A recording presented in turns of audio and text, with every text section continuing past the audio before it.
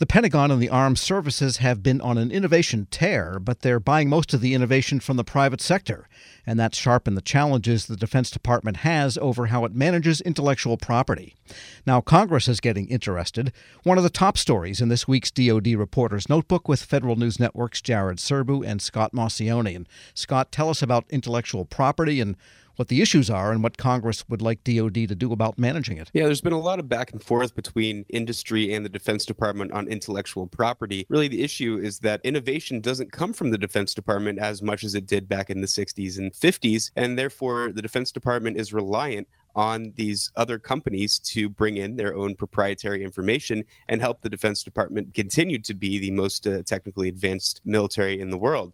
Congress has tried to move a few things around so that DoD can find a nice balance between proprietary information and keeping some of these trade secrets and figuring out how to sustain weapons far into the future. But the problem is that DoD hasn't done the greatest job of implementing these provisions from Congress over the past few years. That's according to a new government accountability report. One of the issues is that DoD was supposed to create this cadre of IP experts, but it doesn't really have a lot of bite to it. They only really have about 5 people that they have been budgeted for. And within that, these people are saying that they don't really have the resources that they need. It's only about $5 million. That $5 million isn't going to take them very far when they have to really deal with all the Defense Department and the military services IP issues. What they were hoping to do was to have experts be assigned to program offices or to acquisition commands and really advise and assist on IP matters. There's a couple other issues that the GAO found. Some of those are just purely organizational, that they want to tap into a larger pool of IP experts. However, these small funding and short turnarounds for things really haven't been very helpful with that. And finally, when the DoD put out its IP instruction, it emphasized the importance of acquiring and licensing IP, but there's still a lot of issues when it comes to acquiring detailed manufacturing or process data, and that's something that GAO thinks DoD really needs to work on more. They gave them a couple recommendations: planned guidebook on IP to clarify personnel how they can work on that detailed manufacturing and process data.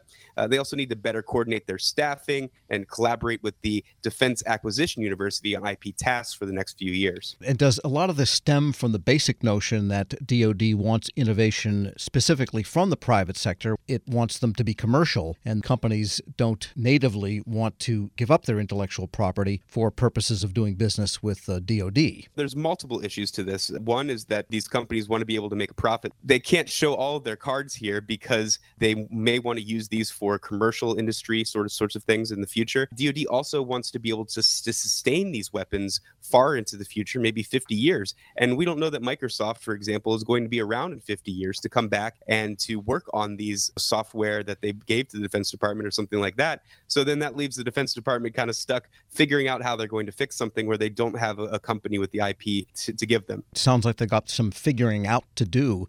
And in the meantime, let's turn to Jared Serbu, and this has to do with the acquisition workforce in the Army using simulators to train acquisition people. That seems like a stretch, but tell us what's going on.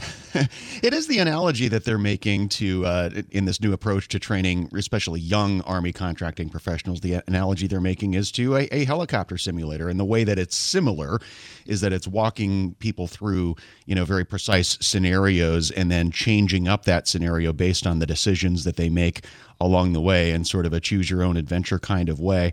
And Tom, I think it's consonant with some of the broader changes that we're seeing across DoD and how the department is thinking about training, especially this younger or newer cadre of the contracting workforce. There's always been sort of a part art, part science to defense acquisition, and this may be the pendulum swinging a little bit more toward the idea of it being more of an art form and encouraging people to engage in critical thinking more than going down prescribed check boxes and recognizing the value of those critical thinking skills. And so this sort of training builds on that and tries to encourage that and foster that. It again gets back to this idea that we have across the Defense Department right now, the concept of a program they call Back to Basics, which really emphasizes the nuts and bolts of what you need to achieve in a defense acquisition project and really reducing the total number of classroom hours that members of the acquisition workforce have to sit through in favor of a smaller number of core hours supplemented by maybe some more specialized knowledge in whatever field you're working in. So I think this simulation-based approach really does fit nicely with that whole overall concept, emphasizing ways to help you think rather than telling you exactly what to do in a given scenario. And given all of the regulations written into the FAR Defense Supplement, and the things, even for OTAs for that matter, there are rules and regulations. They add up to a very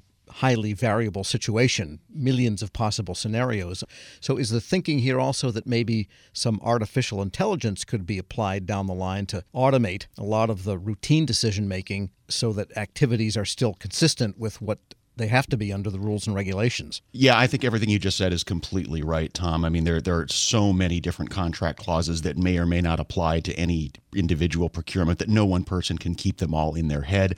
That is one of the sort of long-term goals of the new contract writing systems that both the Army and the Navy are working on right now, is to, in some ways, use AI, but really just straight up automation to figure out which contract clauses, et cetera, to pull into a given thing so that people can use brain power for things that really do need critical thinking skills. They're doing some of that in an ad hoc fashion using robotic process automation to, for example, go out and do contractor responsibility determinations that have to be done on a regular basis so that people aren't spending time on that. But yes, you're absolutely right. A lot of that automation, I think, is definitely the future here. And Jared, while we have you, briefly on a very different note, there has been a nose count done by the Office of the Secretary of Defense on extremists in DOD, and did they find lots of them or not so many? This is the first year there's really been a department-wide count, and the DOD Inspector General is in charge of this. They were able to come up with 281 investigations in the military criminal justice system that had some nexus to what's considered